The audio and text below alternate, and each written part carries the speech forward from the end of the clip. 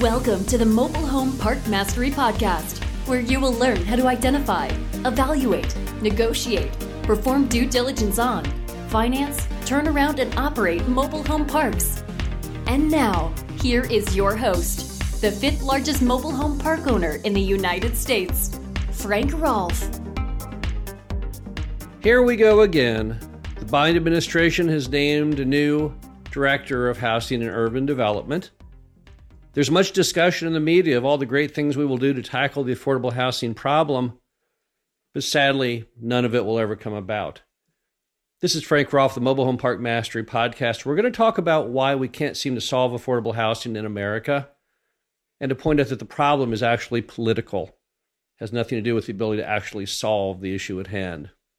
Let's start off with what does not work in America regarding affordable housing. The first one, subsidized housing. Why? It's not sustainable. Drives me crazy when people talk about sustainability, Green New Deal, and all these lofty ideas, when we as Americans often pin our hopes on solutions that simply can't function long-term because they can't pay for themselves. If you watched the trials they had a few years ago on C-SPAN regarding affordable housing in the U.S., there was discussed in Congress at length. I watched it. It was a couple days in length. You noticed that everyone didn't want to address the 800-pound beast in the room, which is that subsidized housing just doesn't work. I watched congressmen flail away talking to apartment developers saying things like, well, now at some point, if the program goes away, won't this continue on? Can't we carry forward providing these affordable housing units? The developer said, no. If you shut the programs down, we'll go ahead and just reconvert them back into regular apartments. All this money that's been spent all these decades, the government has nothing to show for it. Not a penny, not a dime. Basically, by subsidizing private builders to own these apartment complexes, even with the mortgages paid off, government has no leverage. All they have is the right to write checks to apartment owners on those Section 8 programs. And because the program isn't even sustainable, it can't even take on all the people who need the program. HUD itself has admitted that only 20% of qualified applicants can actually find refuge in a government affordable housing program. So it's simply not working. So let's all agree that subsidized housing is not a solution. The only solution to affordable housing has to be something which is sustainable, and that's non-subsidization. Next, attached housing does not work. Let's give it up. People don't want to live in apartments. Nobody wants them anymore. It was already starting before COVID, but now it certainly has accelerated since. Americans don't like the idea of neighbors knocking on walls and ceilings, not being able to park by their own front door, not having a yard, and just having no privacy or space of any type. Millions of Americans learned after COVID-19 they really just hated apartment living. Yet almost all affordable housing programs use strictly apartments as the only product line. Just not going to work. People do not want to live in apartments generationally. They want detached housing. Number 3, people do not want to live in urban centers anymore. A lot of your affordable housing in America is predicated on the concept of apartment buildings in urban centers. Yet we all know, anyone who reads the media today knows, we have a mass exodus of people who want to really live in suburbs and exurbs. They want to get away from city centers. They want to go where things are calmer, more peaceful, better schools, nicer scenery, and simply a high quality of life. So if those 3 significant parts of our current American affordable housing system simply don't work and never will, then let's identify for a moment what does work. Number 1, non-subsidized housing. Now, obviously, I'm going to talk for a moment about one thing that mobile home parks allow, and that is the only form of non-subsidized affordable housing. But I'm not saying there can't be others. Maybe there are others out there people can come up with. I'm just saying for the moment that detached housing is absolutely key. People want to live in a housing situation where it's not or they're not stuck shoulder to shoulder with others. And to do this, they want to do it in a non-subsidized manner. That's the only way you'll ever get true affordable housing, is when housing is not relying on a government handout.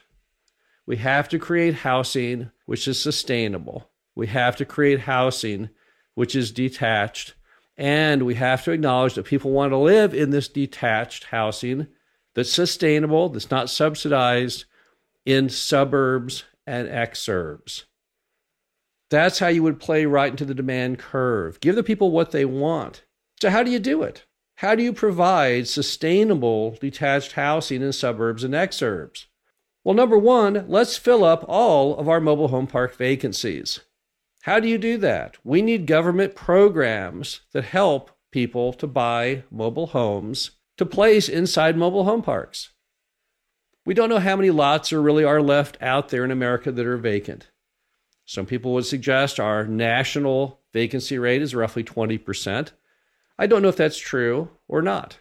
I don't know exactly how many lots sit vacant, but I know that every vacant lot is certainly a wasted opportunity. And to fill every vacant lot, we've got to get the government behind. They've done discussion, but never enactment. Programs to help finance mobile homes to go into those vacant lots. Number two, let's keep our existing parks as parks. How do you do that? You've got to go ahead and come up with a plan to give tax benefits to those who keep parks as that strict use. Keith Ellison in Congress suggested such a plan years ago. It never went anywhere. He was going to make it so that park owners paid no income tax if they left their park as a park for a certain period of time, or if they made a vow with a new owner that would not be torn down and redeveloped. It makes complete sense. Hundreds of mobile home parks each year are redeveloped into other uses. Why does the government not step in to stop that? And I'm not talking in a manner where they just ban redevelopment. It's never going to work. It's already lost in court. Can't deny people their personal property rights. But how costly would it be to go ahead and change legislation on taxes such that parks have a vested interest to stay in that capacity so you don't lose those affordable housing units? Also, let's try and help promote mobile home parks being built as senior housing in the exurbs for people who don't have to worry about jobs. Many seniors would be more than happy to live in detached housing way out in the country. Yet it's impossible to build these parks because there's absolutely no access to municipal water and sewer. And the cost to build private water and sewer in a larger park is staggering. It's in the millions of dollars.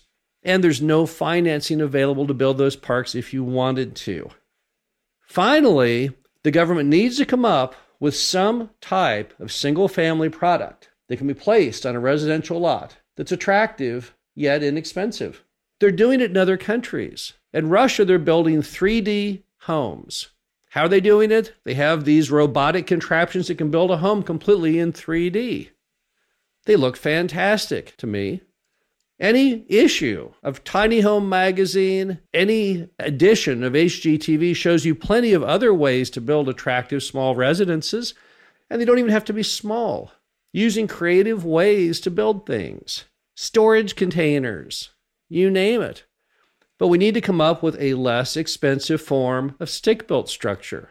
Nothing currently exists. There's no way you can build affordable detached dwellings using the standard resources that we use today.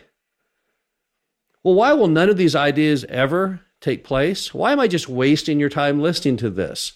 Well, for the very simple reason that we are stuck in a political affordable housing crisis. Because everything I just mentioned is easily achievable. It wouldn't take much time or energy to solve each of those problems, except for the fact they all run contrary to current regulations. Why can't you build a 3D imprinted house like they build in Russia? Well, let's see. Well, that violates the Uniform Building Code. Why can you not put a tiny home in a mobile home park? Because that violates the whole HUD seal issue. You get the picture? So what's happening is the government loves appearance over substance. They'll talk about new programs that will never occur because no one wants to tackle the big issue, and that's resolving these political problems, driving home new solutions to people who don't want to hear them. The apartment industry and the single-family home industry are giant bureaucracies. Many people have a vested interest. It filters right up into the government itself. Getting codes changed is virtually impossible. Those lobbies are too strong, and there's no one with any skin in the game to get it done. But yet the solutions are there, and they've been there the entire time. And I don't mind saying so as a mobile home park owner, because none of those solutions are going to impact me one iota.